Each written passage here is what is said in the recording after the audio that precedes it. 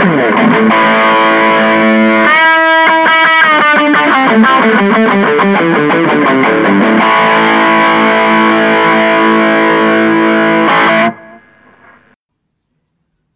to Islamabad Rock City, Episode 5. Today we're talking about U2 in the 1980s. As usual, I'm joined by my broadcast partner from across the seas, Imran.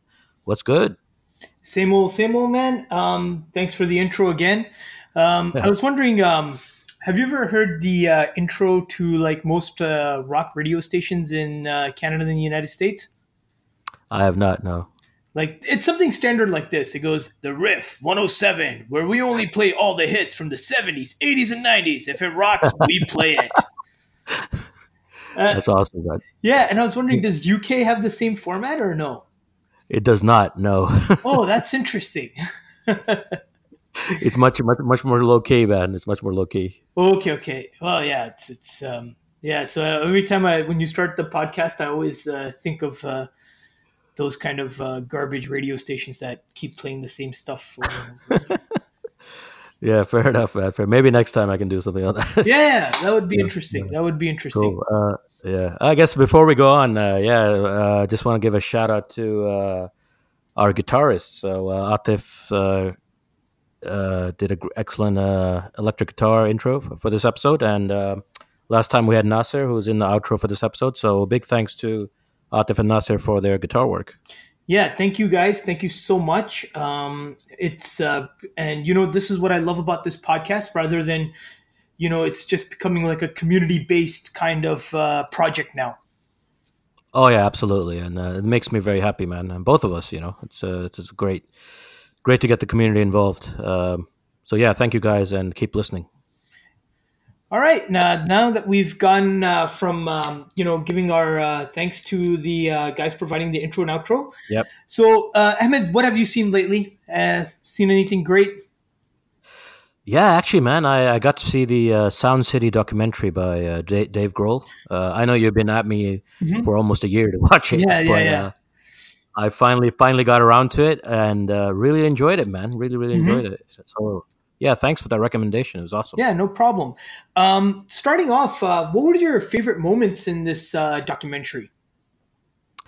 So for me, I didn't know a lot about this actual studio, right? So I always pictured Sound City would be like some high-tech studio, in the hills somewhere with like, a pool in the back. Right. And it was a shock for me. It was kind of like a rundown, right. Down and dirty, dirt on the walls kind of studio. But what I was surprised about is how many artists recorded there and how many albums were actually made there. It went on for quite a while. That was amazing. I didn't know that. Right. And what did you think about the technical aspects of the recording studio itself? Yeah, I thought that was really interesting because they kind of resisted the the digital change that happened. I guess in the 90s or late 80s, and they stuck with their old mixing board. And I thought they kept a lot of integrity in what they're doing. Right. And the sound is slightly different. I see. When you do it that way, and I was really interested that they made like a soundtrack album to this documentary, right? Using the old mixing board. That was really cool, Yeah. And very authentic, you know what I mean? Keeping it real and keeping it like old school. And it just goes to show that it's not always technology that wins out. Sometimes, the old ways are still good. Yeah, because if I recall correctly, you had actually taken a class in, was it mixing or? Yeah, it was when I was doing my IT stuff, kind of like editing, music production kind of thing. It was a very long time ago. So I don't remember much, but it was just kind of taking little instrumentals and mixing them together, cutting, that kind of stuff. Yeah, because you do the editing for our podcast as well, right? Yeah. So, I'm sorry, go ahead. So that kind of is in my muscle memory, even though it was a long time ago. It kind of came back, some of that stuff. Right. So, and the reason I asked you that was because I always thought that there would be of particular interest to you Because considering you're the only one that I know that has actually done anything with regards to like technical mixing. So I thought this might, something watching how they constructed these albums would be something of your interest.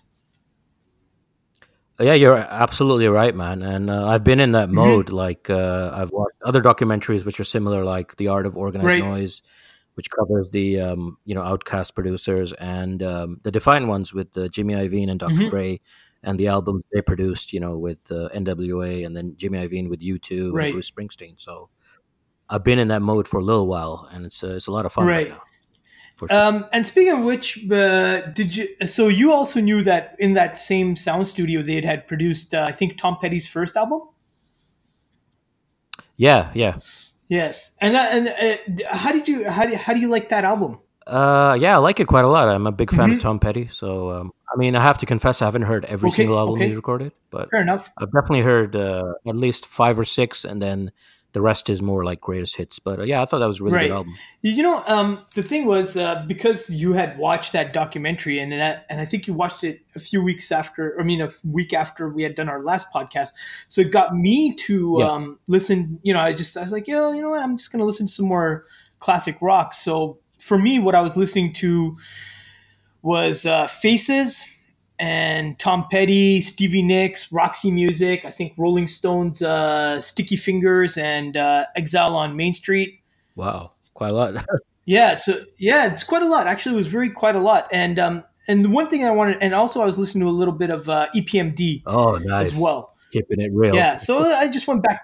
Yeah, yeah. So I went classic rock and Nice, classic hip nice. hop for both things. And sorry, go Sorry, ahead. quick question. Faces, is that Rod Stewart's old band? Yes, and Ah, you know, and it's so funny because we knew Rod Stewart. I mean, well, actually, I knew Rod Stewart from "If You Think I'm Sexy," which is a fun song, but it's not a. yeah, yeah.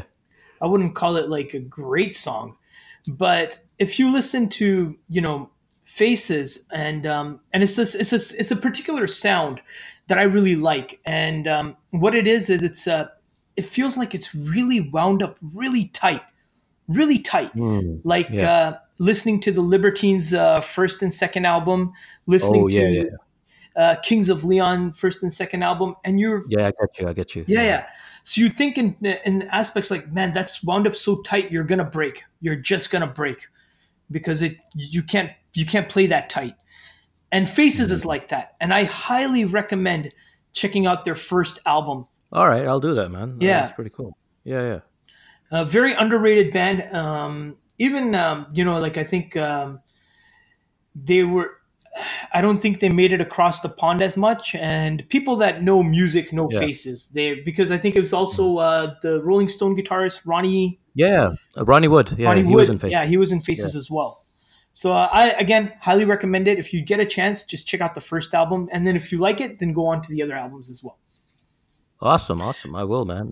Anything else that Just you? Roxy music as well, and that again because Oh, okay. yeah, yeah, because Yeah. you were going into that phase, and I was like, oh, you know what, I'm just gonna listen to this stuff. So what have you been listening to? Yeah. So I've haven't heard as much stuff as you, but I've been going through the Queen Hmm. back catalog, Right? and like, I continued with the Weezer back catalog. I actually got to Pinkerton. Yes. So tell us more about that album. What was your opinions and I everything? love the album, man. I have to confess, when the first song, I was like, "Oh, this is gonna be this emo crybaby kind Hmm. of album." Right? But as the album went on, I was like, "Whoa, this is really good!" And probably my favorite Weezer album so far. Wow. I've got still three more to go, so I'm towards the end now. So the first album I haven't heard, and the two after Pinkerton, and then I'm done with Weezer. Yeah. But yeah, it's really, really good, man. Wow. And That is yeah, I so enjoyed yeah, it. that's so interesting. I didn't think it was going to become your favorite album. I thought you would say it's an interesting album, but I'm surprised Yeah, that it became your favorite album, and happy in that sense. yeah, because I think a lot of Weezer I feel is kind of young, like Hmm. their lyrics. I can see that appealing to teenagers or very young people, but I just enjoy them. They're just Yeah, really good band. they are. I think I think they're also a very tight band as well. Yeah, yeah, they're. there was one really interesting track. I don't know if you heard it. Hmm. It's on the Gratitude album by Weezer. Okay. It has like sitar and a Hindi singer, and he sings a little Hindi himself, the lead Oh, singer, really? like one line. Yeah, it's called Love. I think Love something. It's on Gratitude, Okay. and they brought in like a sitar player, and that was like really different to Love is the Answer. That's the name. Love is the Answer. Wow. So that was a really really good. It's actually a good song as well. So Wow. I thought, oh, that's kind of random for Weezer to do something like that. Yeah. That's not their They style. just went But totally Beatles White Album on that, huh? yeah, yeah. So it was just that one song. The rest of this album is like usual Weezer, Right. you know, melodies and whatever. But this Hmm. one song is just like, wow, that's interesting. I'd love to know the story behind that. Yeah. That's again. I'd have to revisit that particular Mm. one. And the unfortunate thing is, I've only heard Pinkerton like maybe once or twice. So I'll probably try to listen to it next week. See if I can get a chance to check out Weezer's Pinkerton. Is like I said. I mean, Yeah. so I guess you saw the genius in it as well. Yeah. I mean, Weezer for me isn't genius, but I like them quite Okay. a Okay. lot. They're very solid Yeah. band. Solid band. I think that's a fair assessment. Yeah. So yeah, today we're talking about U2 in the 1980s. So Yeah, so the first thing I'm going to ask you about is, do you remember the first time you and I ever talked about you two? I do not know. Again, it was 96, and going back to one of our favorite soundtracks for a film was the Batman soundtrack, Batman Forever soundtrack. Yeah. And in it was U2's Thrill Me, Kill Me, Kiss Me, Oh yeah, I completely forgot about that song. or maybe it's the other way around. Yeah, yeah. And I said, "Oh, I like that song." And you're like, "Oh, it's a terrible song. How could you like that song?" So that was our first conversation about you too. Yeah, I think U2 at that time. All I knew was the sweetest thing, which used the video used to come on MTV, and I Hmm. liked that song. But Yes, that was really about it. Really, I didn't really hear anything much. Until I was much hmm, older. right. Uh, Oh, okay. So all right. So yeah, I think I was when the sweetest thing came out, I had gotten pretty much into you two then. And the reason, I mean, I think it came really from listening to Rage Against the Machine, and they were like, "Oh, this is one of our favorite bands," and then I, went that route. okay. So yeah, so I'll start off with you know my because this was one of my favorite band. This is my favorite band, right? Like if I was to say, yeah, if I was to say that uh, you know New Order is my favorite band, then for the most important band for me is U2. Right. So and there's a bit of a difference in both aspects of it. So and I think it's significant for me, and I'll tell you what it is. It's like I would listen to U2 the way you listen to the Beatles, Hmm. and it goes back to when I got back into the back catalog, it was like falling in love all over again. Okay. Yeah. And yeah, and I think this is what this podcast is really all about. That when we were both sitting in our respective bedrooms back in the day and listening to albums, and just that I guess understanding ourselves, understanding the world around us. U2 was that for me. Okay, that's interesting.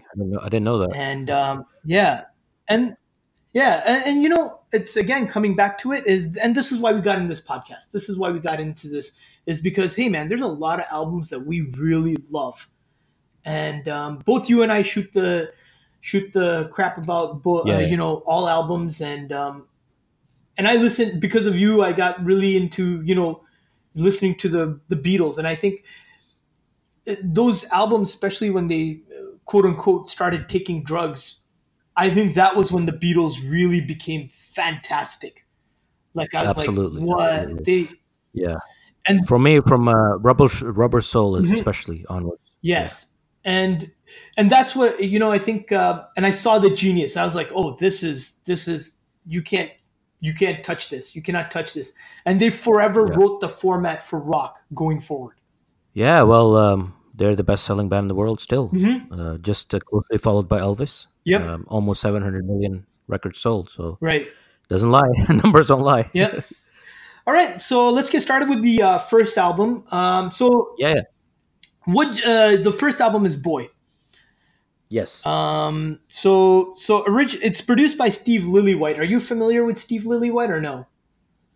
No, I'm not, man. To be honest, none of these producers I've heard of. Okay. 'Cause, so yeah, go on, So please. Steve Lillywhite, he's from the UK, and he's done a lot of like fantastic, like I want to say like post punk albums, and also I think he's done a couple of rock albums as well. And Hmm. this is the guy that's famous for. And get this, this is the most interesting thing I read about him. And again, I like Steve Lillywhite, but I just thought he was completely wrong on this opinion. He was given a chance to produce the first Guns N' Roses album, Appetite for Destruction. Oh, really? That's so interesting. Yeah, and he turned it down. And he said because of yeah, it's funny. He's like, I have to connect with the singer, and I just didn't like Axl Rose. He just sounds like a pub singer to me. That's fine. Yeah, Okay. I mean, again, I was like flabbergasted. I was like, I don't know. I don't think that's really an accurate, you know. Yeah, you're wrong, Yeah, mate. you're definitely wrong on that one. Yeah. Again, it was supposed to be produced by Martin Hannett, who's the producer of Joy Division, and U2 went in with him, Yeah, yeah. but he was coming fresh from the suicide of Oh, the Joy Ian. Division singer. Yeah. Yeah. Okay. So he was just not in the right frame of mind. So they switched over to Steve Lillywhite. Okay. So again, what was your opinion on Boy? I like by quite a lot more than Hmm. I because these albums I've never heard, right? So Right. it was completely fresh. So I Hmm. really liked it. In particular, liked "I Will Follow," "Twilight," and "Another Hmm. Time, Another Place." Yeah. But Great. I Oh thought the wow. album in general was pretty good. There isn't really a terrible song on there. It's quite solid. No. No. Yeah, I would have to say that too. How did you feel about the tightness of the album? Yeah, I liked it. I liked it. You know, Yeah. Did you go on? yeah, you two are very like you say tight. Very precise. Hmm. Um, that's one thing I like, but maybe that's one thing that sometimes I dislike. Okay. Yeah. Yeah. Let's tell me what you dislike. I'm really interested in hearing that. Yeah, because the thing is, to be honest, I've never Hmm. got. I always liked you two. I had their greatest hits. Hmm. I liked a lot of their songs, but I never got why they were as big as they were, like in Right. terms of record sales, critical appreciation, and love. Hmm. I just find them a little lacking of an edge. Right. Uh, put it that way. No pun intended. Yeah, yeah, no pun intended. And yeah, it's just some of the guitar music, guitar and songs sound a little bit Hmm. similar sometimes. Right. Especially the guitar. I think there was like Hmm. a famous British comedian who did like a skit about how they about that. But so that was the only thing I would say is a negative. But overall, I really liked the album. Right. Um, that's you know what I see that point, like how every song does sound the same. And I think with all three albums, right? Like Boy, October, and War, Yeah, right? You would I agree, definitely agree. Yeah, right? And I think coming from me, like I think, and it's again, it's different tastes and stuff. So when I heard Boy, I'm like, oh, I want more of this. So they give us two more yeah, albums that was more of that. So for anybody that liked that and said, oh, I want more of that, they got more of that. So yeah. so I think, and three is good. Like if you have a magic formula, I think if you go three albums doing that magic formula, then you can. I think that's enough for a taste. Then you can expand your sound. Yeah, I mean, they were starting off, so I understand that. I completely understand that. Hmm. But I Right. mean, I feel about that U2 in general, like even later on. But we'll Hmm. get to that towards the end. So what were Sure. your? Did you like any favorite songs on Boy, like, or just all Yeah. of it? So for me, you know what? I really loved the entire album. I love the flow of Yeah, the it's album. solid, isn't Right. it? It's It's a Yeah. really good album. Lyrically, it was very youthful. It's what a 20-year-old Yeah, writes which about, is fair right? enough because they were probably around that age when they wrote it. So, Yeah. And believe it or not, it reminded me of a lot of Oasis's first album oh really? in terms of lyrical content. I didn't. Yeah, I didn't connect that dot, but okay, that's interesting. Right. Uh, and I'll tell you how, because Yeah. if you listen lyrically to Oasis's first album, you can see the youth. Yes. Yes. Okay, I see what you mean. Yeah. Like it's definitely written by somebody in his mid to early 20s. Yeah. Yeah. Yeah. Yeah. I got you. I got you. Again, yeah. So Noel Gallagher, his youthful aspirations are in that album, and I feel the same way with Bono as well. That they're just young guys trying to make some songs, and that's how I felt about that first album. Nice, man. Okay, fair enough. Fair enough. Should we move on to October? Yeah. So how did you? Okay, so start out. I'm gonna ask you how you felt about this album, and I'll give you a little background on this as well. Kind of the same. So I enjoyed the album. So I particularly Hmm. liked Gloria, uh, Yes. Strangers in a Strange Land, and Fire. Those three songs. But Yes. overall, All again, three. another solid effort, and Hmm. like you said, a continuation of Boy, more or less. Hmm. So now, lyrically, this is where they depart from, the Oasis kind of lyrical content. And in October, they have a strong emphasis on God. It's because the three members, I think, excluding Adam Clayton, the bass player, Yep. had joined this.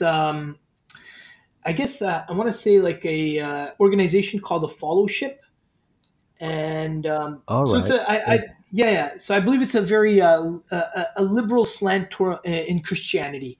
So Okay. they had joined this religious organization, and they were thinking about like how they would deal with religion and the rock and roll lifestyle. Oh, that's really interesting. I had no idea. Yeah. So I mean, did you hear any like did you like any by any chance look into the lyrical content of this album at all, or No, I mean, just yeah, I just close my, I just listen to the albums without okay, really okay, reading okay, anything at all, just so I can appreciate them without any outside, influence. okay, Yeah. okay. Yeah. So usually when I like a song, that's the next thing I do is go straight to the lyrics. Sometimes I get terribly disappointed, but sometimes it's magic, right? Yeah, yeah, yeah. So yes, and it's moving away from that. Then we move on to, and I agree with you, Gloria again, great song, and that's and you're and I think, and this is it works differently for everyone. I like Edge's guitar sound, so I was really into Gloria's. I liked that the Edge's sound. Yeah, It's a very distinct sound. Anytime you hear it, you're like, oh, that's the Edge playing the guitar. yeah, yeah, for sure. I understand completely, man. So, Yep. Um. so next up So was War, I guess, right? yeah. War. Yep. This was So actually my favorite of the first three albums, and maybe my nice. favorite album of the '80s. Okay. It's hard to say, but I really like this album. Hmm. And I think Sunday Bloody Sunday is my favorite U2 song. Right. And I really like New Year's Day and Surrender. Right. But I like the theme of the album. I like the sound. Hmm. And for the first three, this would be my favorite from the first three. Yes. I think with War, they had moved away from kind of like youth and being young to being like social commentary and Yeah, also political, social yeah, commentary. Yeah, definitely. Yeah. You can yeah, see the change right here in this album. right. And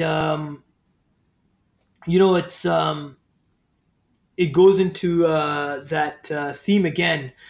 um, just the young guys that are, and I think Ireland was going through a lot of issues at that time too, political issues. Yeah, I mean they've been going through a lot over Hmm. several hundred years. Right. So I was happy that they kind of addressed some of those issues in this album, Yes. being Irish and being proud, and Yeah. I'm very sympathetic with the Irish. I've always gotten along really well with Irish people, so Yeah. I I really agree. enjoyed the album. Yeah. Yeah, I agree as well. I think it's that kind of their battle cry becomes our becomes I guess very interesting to us and very I guess appealing as well. yeah, yeah, for sure. I mean, you can definitely relate, as a human Mhm. being to what they're talking about. Right. So I would my favorite song was Seconds. Oh well, obviously Sunday Bloody Sunday, but Seconds was one of my favorite songs on that album. Okay, yeah, nice, nice, You know, good choice. yeah, Yeah. it starts off as um, with that edge sound, and plus Larry Mullen Jr. who's drumming on there. Actually, I wanted to ask you, what did you think of in all three albums the drumming? I didn't really pay that much attention to it, to be honest, man. Okay, okay, Yeah, for uh, me, like the prominent sound that comes out is obviously Bono's voice, number one, mhm. and that Edge's guitar and guitar effects. Right, right, right. But it was solid, you know what I mean? And they're a Yeah, great band, like in terms of the way they play together. hmm, yeah, So I have nothing bad to say about that. right. It's very very good. Yeah. Yeah, it's for me. I've always loved Larry Mullen Jr. It's I always found his drumming to be very tight. He sounds like should be in a it sounds like he's in a punk band, but he's not. He grew up playing jazz. He enjoyed jazz music. Oh wow. Okay. Yeah.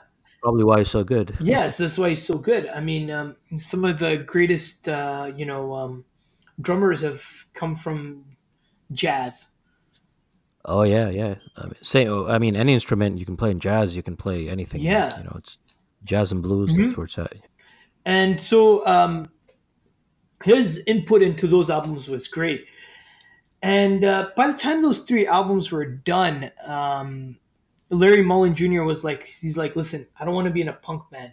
And you can kind of hear a punk band, but most definitely a post punk sound in all three albums. Yeah, I And, agree. Larry was like, listen, I don't want to do this forever. Like, I don't want to be in this kind of sound forever. And they kind of shifted sounds. They kind of went a different direction with The Unforgettable Fire, Yeah. which is the next Okay. album. I like. Yeah, yeah. So I like this album quite a lot, actually. Hmm. I think the songs I liked were "Pride," "Unforgettable Fire," the title song, and Indian Summer Sky." Right, But overall, a right. pretty good album, man. Really. Yeah. If you go back into that particular album with The Unforgettable Fire, this was their first partnership with Brian Eno. Are you familiar with Brian Eno? No, I was just actually looking today because I was trying to figure out which album Jimmy Iovine produced. So I was looking at the album, and I saw his name Right. there. So, Okay, but I'm okay. not very familiar with him. I have to be honest with you. Okay, so he started off his career with Roxy Music. And Okay. I think there was some disagreement, and he left after the second album and started. I think he was doing like the keyboard sounds or something of that Right. nature. Yeah. Yeah. Moved on. Um, and I've listened to a lot of Brian Eno. He has a very atmospheric electronica kind of sound. One of the pioneers in it. He's a big influence on a lot of U2 sound. Um, I've always been a fan of Brian Eno and also Steve Lillywhite. So I think it was a I think the general progression of the U2 sound is very organic and fantastic. Um, and I think it was something interesting that I read that when you go from like U2 and the criticism, or I don't want to say the criticism that you had, but the things that you had issues with, you would say that once they got to the Unforgettable Fire, they had resolved those, or no? Uh, not really. I mean, I'm only speaking. This is only my personal opinion. You know, Yes, yes, and you know what? That's what I want to hear. That's what I want to hear. I still find it the same. Like not edgy enough. Not. Hmm. I don't know how to Okay, describe it, man. Yeah, I think I like a little bit of edge, or something that appeals to me is that kind of thing, like Guns N' Roses, or even early okay, Oasis. Like I'm a hmm, rock and roll star, like a little bit of arrogance, or yeah, solo or hmm, something. You know what I mean? I just find U2 a little bit right, plain for my taste sometimes, even though I like okay, a lot of their songs. okay, And I right, know you say like I can see the little bit of change musically. I can between hmm, the first three albums and this one, but for me, it's not right, as much a change as I would have liked. But I okay, get that from a okay, U2 fans and general population point of view. But you know right, right. how they became atmospheric rock stars. Eh, mhm, Eventually Joshua Tree. But mhm, I get that. eh, right. And going back, and the reason I ask is that you would say that that would be kind of like a journey, right? Like it's a journey from Boy to, say, Yes, yes, Joshua yes. Tree, I right? can see that and hear that. Right. And I was reading something that was very interesting, and it was an interview with Noel Gallagher, where he said, like, when he produced, when they made Be Here Now, and then their second album was just a massive hit, and then the albums that preceded, you know, looking back, Noel particularly wasn't happy with the way they performed or the way it sounded, and he said that, what, that's still a journey. Even though I didn't make it, it didn't go from getting better Mm. and better and better. It's Yeah, still a yeah, journey. He said if I made my latest, the last Oasis record, and started off with that and ended with Be Here Now, people would call that a journey. But instead, I went that way, yeah. the other route, and I always found that to be a very interesting, concept. That how we don't perceive that sound, we don't perceive Oasis as a journey, or general public doesn't perceive it as a journey. Yeah, I guess. I mean, in the end of the day, you buy music to enjoy it and listen to it. Hmm. I'm not sure that Hmm. you always think about the journey the band is going through as the listener, right? Right, right, right. It's a form of entertainment, or in some, Yes. sometimes therapy or whatever. You know what I mean? Hmm. But Right. yeah, I can see that. I can see that. But Yeah, because yeah, I always thought, like, going back again, Be Here Now. I thought was like, wow, that's phenomenal. You can't touch that, man. That's like pure oh, genius. And even the second album, that was like pure genius again, like fantastic. Like they're like, you know what? We're not only can we do an indie record, we can do a stadium rock record. be here now, or you mean definitely maybe, right? I'm sorry, definitely maybe, And and what's then the Be Here story? Now. What's the story more? Yeah, what's the story now? Yeah, What's the story Morning Glory? yeah, yeah. I'm sorry, those two albums. Yes. It's like I can do both. And yeah, to me, this always that was always an interesting thing. I think the more, the more I listen to music, and the more, because I really went in depth with Oasis, the more I can, the more I seem to enjoy the myth of Oasis as well as the sound of Oasis. Hmm. Yeah, that's cool. That's cool, man. Yeah, I think it becomes more multidimensional with them. Yeah, I guess for me, it's just they're just disappointing because of what they Yeah, did yeah, after. What's the yeah, story? I like beer now, but after that, But yeah. I think, uh, yeah, yeah, but yeah, going through like back to you two. yeah, Did yeah. you Let's go back. like in Unforgettable Fire? Did you like the whole album? Like any particular songs? Actually, my favorite song was "Sort of Homecoming." Uh huh. Okay. Okay. Yeah. Yeah. That's a good song. Yeah, and again, like the sound of the album itself, YouTube becomes more loose. Like when they were tight, and now they just become more loose. There's more atmosphere. There's sounds that Yeah, can fill in yeah, between the drumming. yeah. This was a good album, It's man. This was a yeah, good album for sure. yeah. So for me, it's and again, when we were talking about the journey, I think it set the way I, as a listener, started to appreciate bands. Like when they started off with the tightness, I started to appreciate sounds like Kings of Leon and the Libertines. Yeah. And then when they got into looseness, I started to appreciate Radiohead's Kid A or any Oh, Wilco albums. don't get me started. Yeah.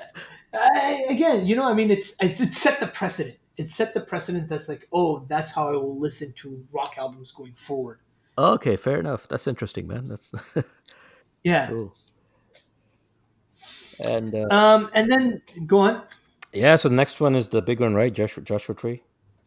Yes, it is. It is. So again, tell us what you thought, and I'll tell you what I thought. So I've heard most of this album before, but I Hmm. went back, to it after many years. So yeah, I would say it's probably their best album ever. Right. Um, Obviously, it has the big songs where the streets have no name and still Hmm. found what I was looking for and with or without you. Right. And aside from that, I like the song One Tree Hill, Okay. which also Yeah. remind me of that TV series that we used to watch. Yeah. The basketball one, Yeah, right? yeah.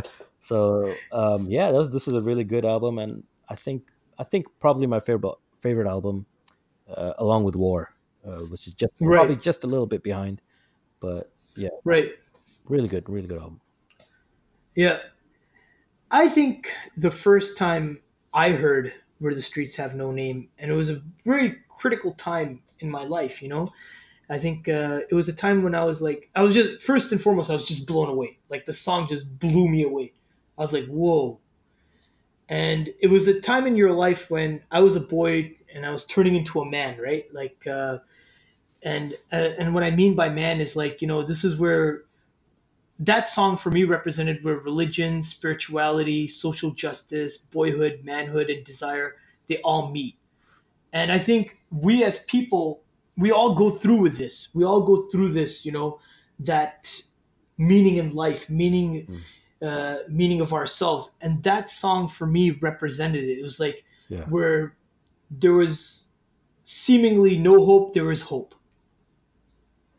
That's interesting, man. I had the same thing, but for me, the song was "I Still Haven't Found What I Was Looking For." Again, man, what a great But song, man. similar, yeah. I mean, that and even "With or Without You." These three, like we mentioned, are Hmm. like you said. Makes you think. Philosophy of growing up, of how you fit in the world, Yeah, of the world itself. Very right, right. powerful songs, man. Powerful songs. Yeah, I think when I was listening to "I Still Haven't Found What I'm Looking For," I always thought it was a song about spirituality, and Yeah. you know, I think when I was at that age, I was like looking outward for answers, but in reality, all the answers are within, Yes, that's true. Yeah. and yeah, Yeah. You're right. and I You're think absolutely right. yeah. So and that's I guess I made that connection with you too. Is that it's just that time in my life where things for me, like you two trans they transcended Yeah. from just a band to more than that. And I think it's the same way with you with the Beatles. It wasn't a band; it was just more than a band. Yeah, I would say Guns N' Roses and the Beatles and Pearl Jam, probably Hmm. those three. Give me that feeling. Yeah, like it meant something more. Yeah, absolutely. It kind of becomes a soundtrack of your life in a way. Yeah, it does. It does. And that's what I always thought about. I still haven't found what I'm looking for. Yeah. Overall, the album was great. There is a lot of themes about America in that album, Yeah, and yeah. I wanted to ask you about that because that kind of continues with the next album too. yeah, But how did you feel about them? Kind of. Do you think they're trying to appeal to America, or was it just like a natural thing that they went to America and they're just writing about? things they've seen and experienced because they're now in America. I think the things they seen and experienced. Mm. I think it would be the same way as if you did it. Like if you took a road trip from New York City all the way to Los Angeles Yeah. and you kept a journal and you took all the photos, you would feel the same way. Okay. I think if you, especially like, and you know what, like I think they in the latter albums they actually recorded a song in the legendary Sun Studios. Oh, okay. Uh, Yeah. Yep. So I think if you took that journey, like you said, okay, you know what? I'm just going to go from New York City. I'm going to go to CBGB's, see the birth of punk, and go all the way down, Yeah. Yeah. and I'm going to witness it all. I think I could that would understand be where. your yeah. You would have that similar journey where Mm. you try to Yeah. figure things out and see, which is and throwing it back to you, throwing it back Yep. again, which I haven't thought about Mm. is how come no American musician goes to UK and deals with that? Hmm. I don't know. I think a lot of musicians who make it big here try to break America because it's such a big market, right? Hmm. But artists who are big in America don't really need to cross over to the Europe, and if they do, it's kind of organic because whatever is big in America, eventually, you see on TV, you see on the radio in the Hmm. UK anyway, most of Right, it. So it becomes because it's a smaller market, so it's easier to reach people. right. You don't have to come to the UK and start doing Hmm. a year of touring to get across. You can get across other ways. Yeah. Whereas if you flip it the other way around, a band that's big in the UK has to go to America and then do every state, tours, promotion. Hmm. That's a huge, huge country, man, and a big market.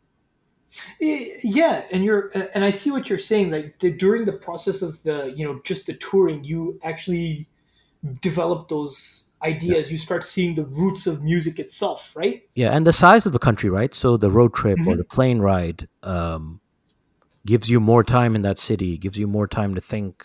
You have to Hmm. think about that. I mean, here I can get to Scotland in 8 hours in the car. You know what I mean? Right.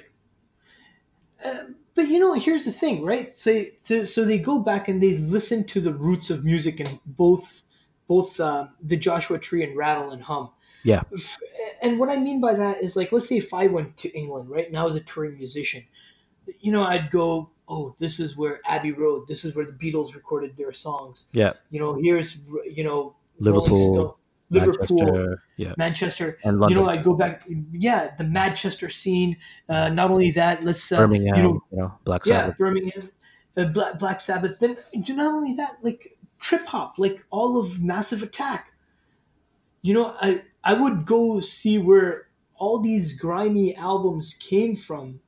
Yeah, Like and try to make sense because it's a feeling. It's definitely a feeling. Like if you again, when you go back to listen to "Be Here Now," I'm sorry, definitely definitely. maybe Yeah, you listen to the Stone Roses, you listen to Massive Attack, um, or the Smiths, or even New Order.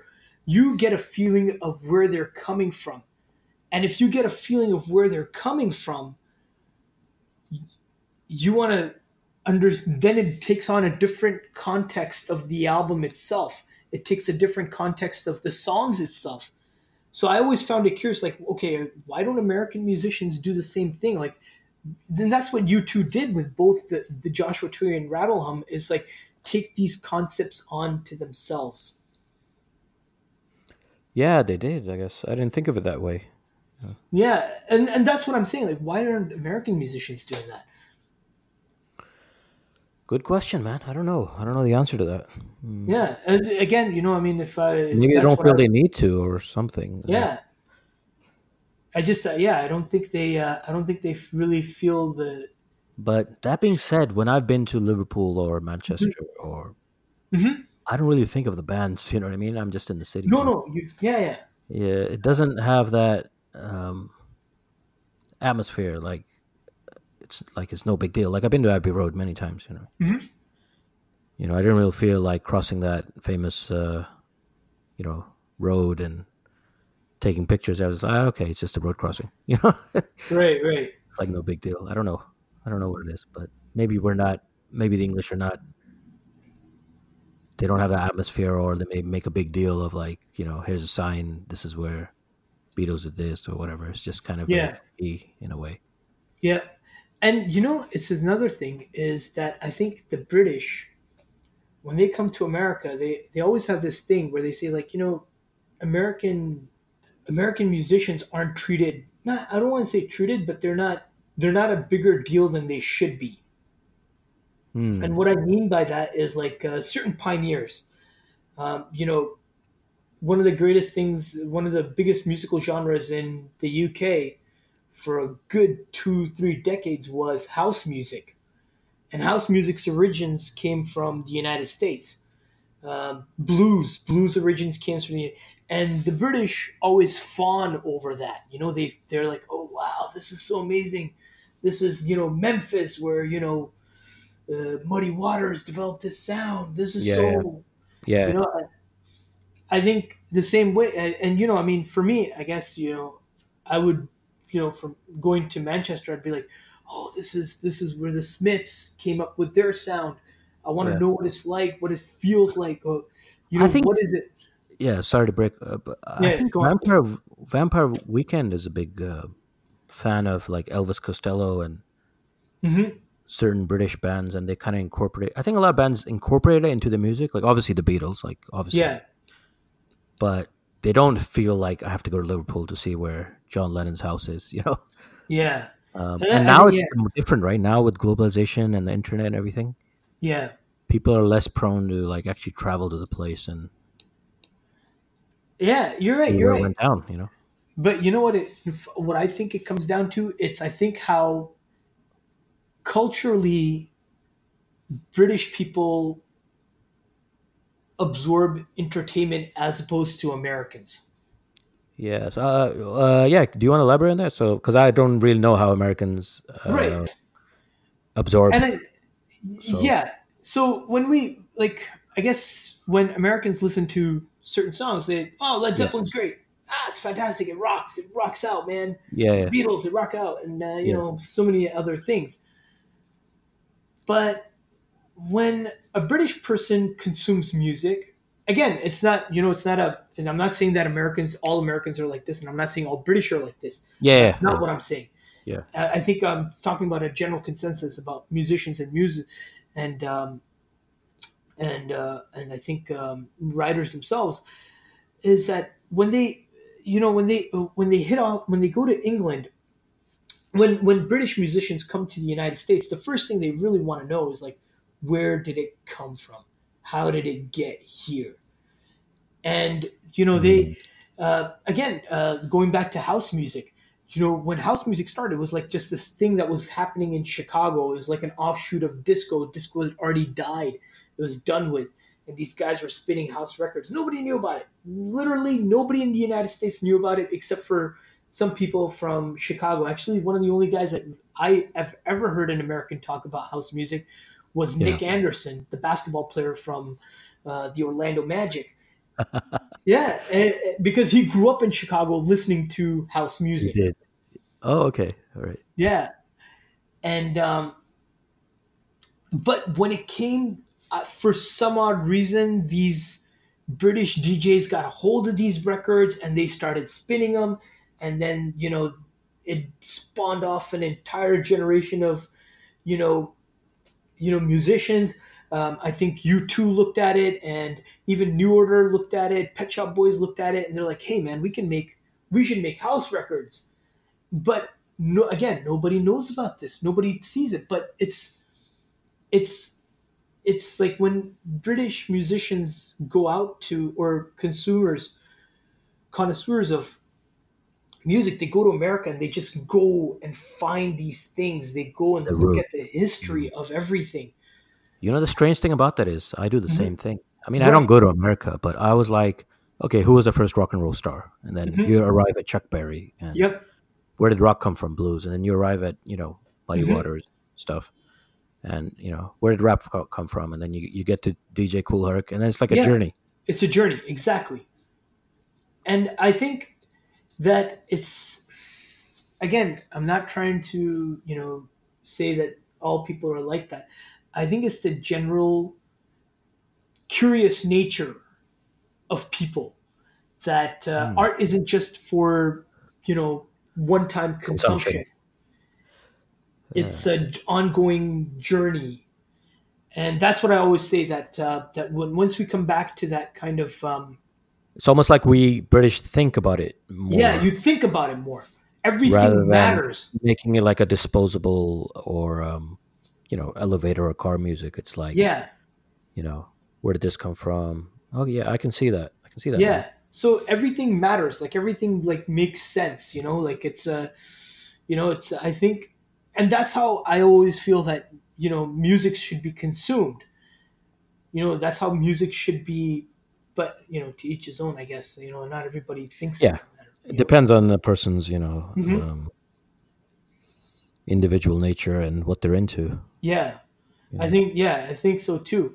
how Um, seriously do they take it? A lot of exactly. people don't take music seriously at all. So It's just a lot of, background filler. yeah, a lot of people do. So it's different. Yeah. And so I think and I think going back into it, like, that you two is so fascinated by, you know, America and real America and the mythical America. And to this day they are. To this day they are. They still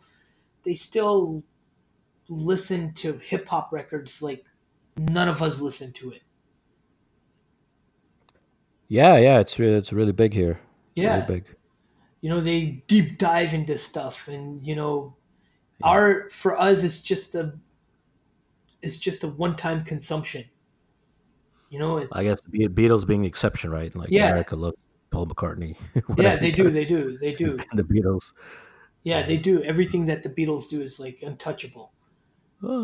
Hallelujah. Yeah, yeah, yeah. I guess because it made such a impact on them. And the funny thing is that the British look at it and go, "Whoa, there's way more stuff out there, and we can do it. We can go research it, look at it, and come back and do something completely different." Yeah, fair enough, man. So yeah, we're just. I think an environment provides, a catalyst for making music, and I think that sometimes that, Certainly does. Yeah. yeah, and I think sometimes going to see that environment, going to feel that way, would kind of derive some sort of inspiration for you Mhm. to create something new. Definitely, man. I mean, as they say, travel brings experience. So, Right, right. So, right. And so, should we go on to? rattle and hum. Yeah, rattle and hum. Well, So, you know that this album consisted of live tracks and also a few. yeah, Yep, I didn't really dig this album, man. I To be honest. understood. It's one of their, in the 80s, it was one of their worst performing albums. Oh, it was. Oh, I didn't Yeah. know. But I really like Desire, though. That was a Desire really good was, song. yeah, it's a great song. And what'd you think of Angel of Harlem and the BB King song? I like the BB King song quite a lot. When Love Comes to Town, I think, or Yes, When yes. Love Goes to Town, or whatever. Yeah, that was a really good song. The songs were all right. Like the covers, it was Hmm. mainly a lot of covers, Yeah, but that was probably the best one from all the covers. When right. Love Comes to. How did you feel about the I mean, they made a documentary that was supposed that comes with this album. Yeah, Jimmy Iovine produced the album and the documentary. Have you seen any of the documentary at all? I have not, no, because I've always been a casual fan, so I didn't Okay, okay. hadn't got to that watching that. Have you seen it? I guess you have, right? Yeah, I did see it a few years back, because thanks to YouTube, it's just hard to find the documentary itself, but I found it on, and it's it can sound pretentious. It's just a bunch of guys going to the U.S. and going like, "Oh my God," just blown away by BB King, blown away by anything and everything. Yeah, I don't know, they're trying a little too hard in this album. Right, Like right. they want acceptance into, I don't know, US or Hmm. whatever a new market or whatever. Yeah, Hey, look at us, we're with BB King. Look at us, we're doing Jimi Hendrix cover or whatever. yeah.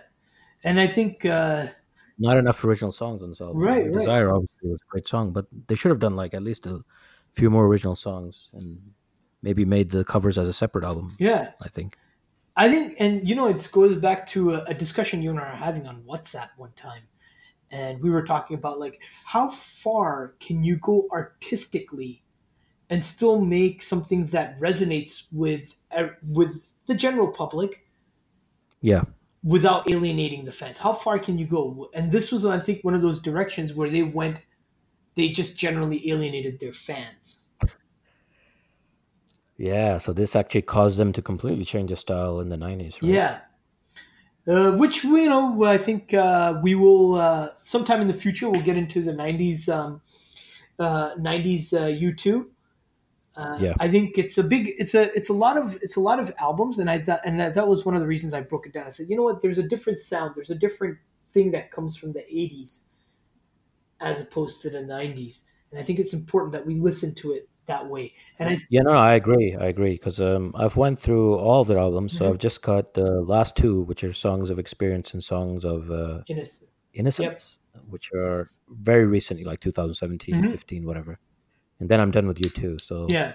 I can see like almost there's 3 decades, and each decade almost has like a different sound to it. Yes, it does. It does. Yeah, And I think, I think if we were to ever do the Beatles, I think it would be very important that we should go pre Rubber Soul and post Rubber Soul. yeah, yeah. It's almost like two different bands. It really is two different bands. It's just a complete shift. And again, I think it's one of those things where they went off on a different musical journey and a different tangent, and the fans still followed. Yeah, And I think, that's hard to yeah, do. it's hard to So do. props. It's really, really hard to do. And I think it was their genius that they were able to tap into the cultural zeitgeist of both UK and the United States and go somewhere there. Yeah, for sure, for sure. And I think it comes from the aspect where, like they come into the point where like, okay, and it's the thing with rock and roll or any type of musical genre, you come to the point where I can't go anywhere. I can't go anywhere except this route. This is the only way I can go. Yeah, And you go that route. And if the absolutely. fans want to go, they'll go. Yeah, you got to follow your organic, natural journey, and then Exactly. whatever happens, happens, man. Yeah. And it's a different. Well, I guess some bands don't do that though. Like you were mentioning, I think in a conversation we were having that ACDC have been making the same album all their life. Yeah, it's the same. Yeah, it is true. I mean, I don't know what to say. Like it's not, and they say it. It's a formula that's worked for us.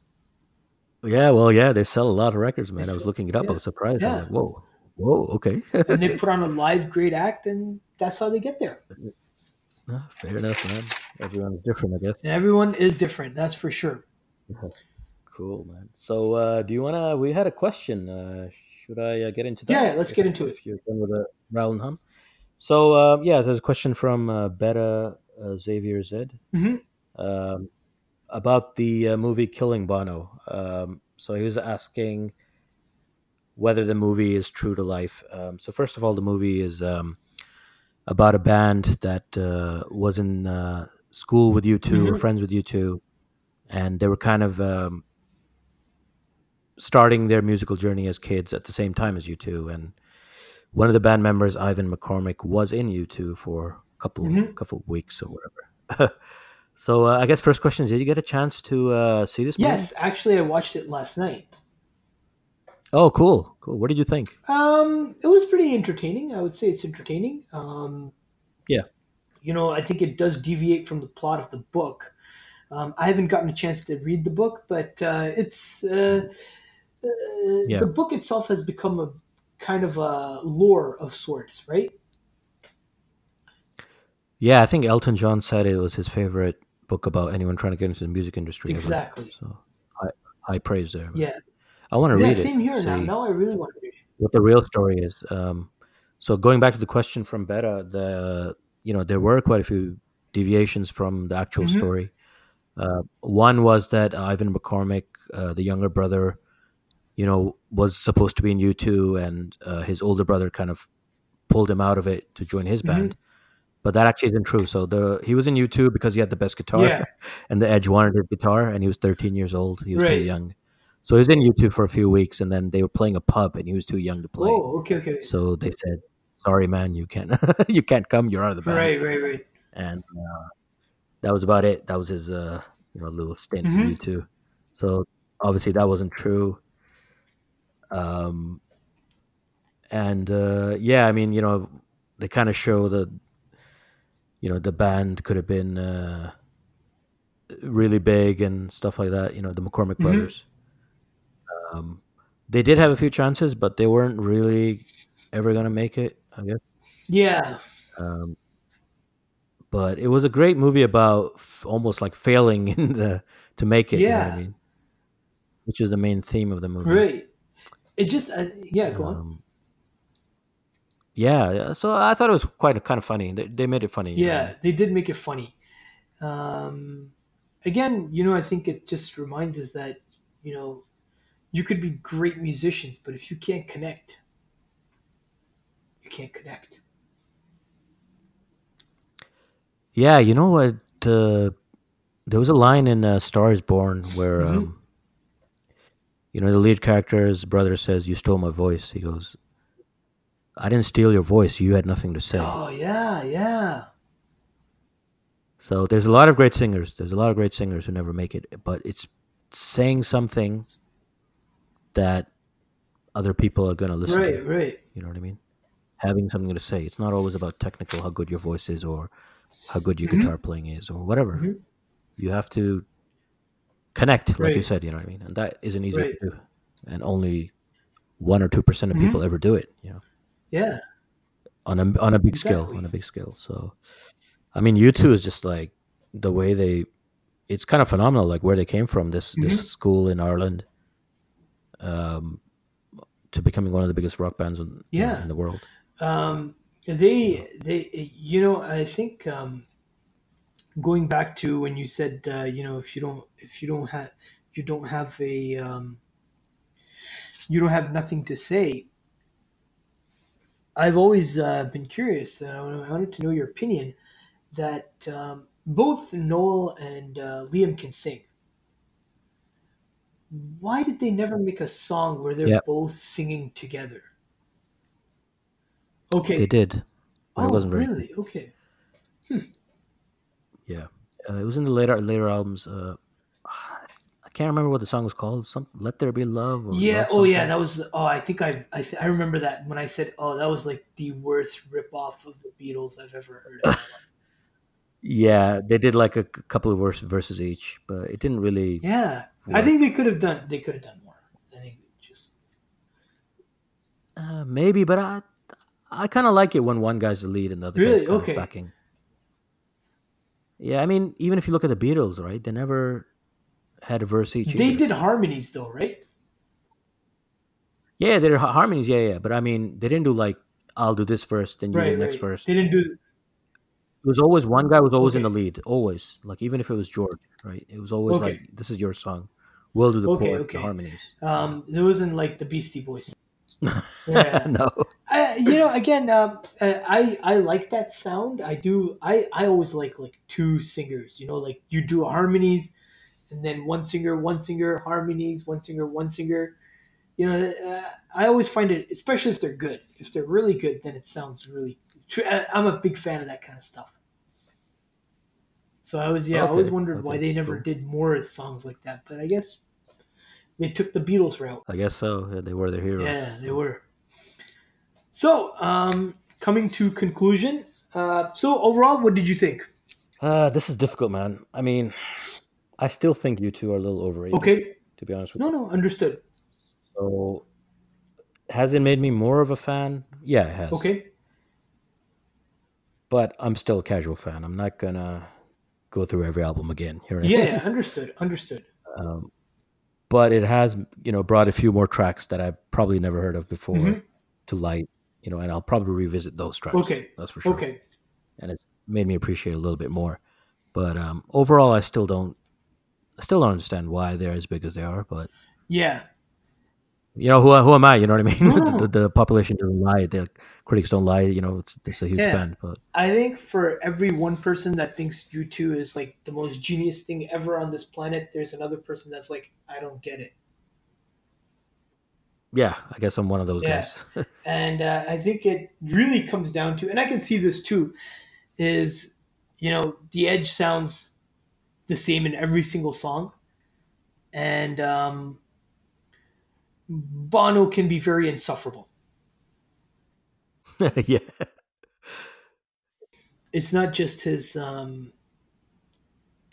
think when people see him being earnest, they see him being like pretentious. also at the same. Yeah, Yeah, I pretentious. feel they're a little pretentious, like Bono and the Edge. Yeah, Bono especially. yeah, yeah. I think when he's really just trying to be, I'm just trying to be earnest, man. And I can see that. Like he's just doing it. He's so annoying. Like when is the real him gonna come out? Yeah, I can see that. I can definitely see that how people would, because I think I was watching a video of theirs, where the streets have no name, yeah, and in that video they had, instead of, I think it was a Beatles song that had the same thing where they're doing on the rooftop in London. Was it London or Liverpool? yeah. I know what you mean. They did get back in a few songs. I think it was Yeah. in London. Okay. I think, So when you look at and it was the contrast to that video, they did theirs in Los Angeles, yeah, and contrast to that video was like it was a cold day when the Beatles were doing it. They were all in their coats, and yeah, yeah. the sky was overcast. And this one, they're like they did it in Los Angeles. They were Sunshine. shirtless. Yeah, Yeah, they're tanning and they're playing.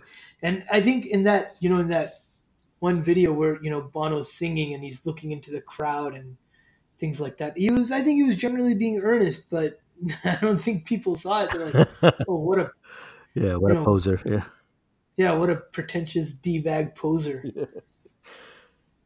Yeah, so yeah, I get it. I do get that. I can see that happening. Where even I, as a longtime fan, I'm like, yeah, this gets a little weird. yeah. There you have it, man. You too. Yep. All right. So before we do wrap up, I'm just gonna share some news. Yeah, go ahead. Um, I don't know if you're familiar with this or not, but one of our favorite rap groups, De La Soul. Um, and I don't know if you noticed this, but if you ever go down to any of the streaming sites just prior to, I think, 2 weeks ago or maybe last week, um, the first six albums of De La Soul were not on any streaming site. Okay. So Tommy Boy, who has all the rights to the masters, is saying that okay, we're going to release them now on all the streaming sites, and De La Soul will only get 10% Oh, of all revenue. that Only sucks. 10%. That sucks. Yeah. So yeah, it does suck, and so there's a protest going on where people are saying ban Tommy Boy, which is Tommy Mottola's record label, and they're like, no, we're not. You're not going to listen to any of the first albums because they're only offering them 10% of their revenue. So I think again, Okay. I love those first few albums. They're great, man. Especially like 3 Feet and Rising. I think that's the only one I've heard, really. Okay, okay, yeah. Those I think back in the Riyadh days, that was on. Who had? Do you remember anybody having that album? I remember No, I some. heard it when I got to England. My cousins had it. Is that the one Okay, that okay. got that telephone song? Hello, what's your number or whatever? I think that's it. I don't know, but that was a good album. But I Yeah, haven't heard of Del Sol like in its entirety, to be honest with you. yeah. If you ever check it out, like they wrote the blueprint for much of the '90s underground rap scene. Yeah, I was interested in. It's funny you say that they weren't on those streaming sites. I never knew why, because I was Right. listening to Tribe Called Quest, so I was doing the whole native tongues Yes. band. Yes. So I was like, oh, let me check De La Soul because I like some of their songs back in the day. Hmm. Three is a magic number or whatever. Yeah. So I was like, let me listen to the albums, and I was like, oh, wait, there's no albums here on Spotify and other sites. Hmm. And when you just told me, like, now it makes sense why those first few albums are not Yeah. weren't online. Online. Yeah, so that unfortunately that's what's going on. I hope they get it resolved, and I guess I hope that De La Soul, makes revenue out of these kind of albums. But Yeah, you know, my gut feeling is that maybe 10 people will listen to these first six albums in the United States, and half of England will listen to these first six albums. let's see how it goes down. Yeah, again, I mean, I think I'm not trying to discredit our American listeners. I think that it's just not part of you It's know not Jay Z. yeah, it's Yeah, not Jay Z. So and yeah, again, they wrote the blueprint for it, and it's such a great songs to go back to, great albums to go back to, and fun. They're just fun albums and fun loving people. So I hope they get their issue resolved, and I hope they get more than 10% of the revenues from the streaming yeah. sites. Me too, man. They deserve it. Awesome. So I guess we'll sign off now. So just before we sign off, remember that we're on iTunes, Stitchers, Spotify, SoundCloud, Castbox, Pocket Cast, and Player FM. So if you just search for iRock City podcast, Mhm. it should come up. Otherwise, hit us up on our Facebook page. And yeah, thanks for everyone who's listening. And Imran, I guess let's sign off. I just wanted to add, please, guys, please leave us a Mhm. rating as well. Yeah, You know, absolutely. Feedback is always yeah, appreciated. if you got something bad to say, don't say anything at all. But yes, please do leave us a rating. All right, guys. Thanks for listening and stay tuned for the next episode. Peace. Peace.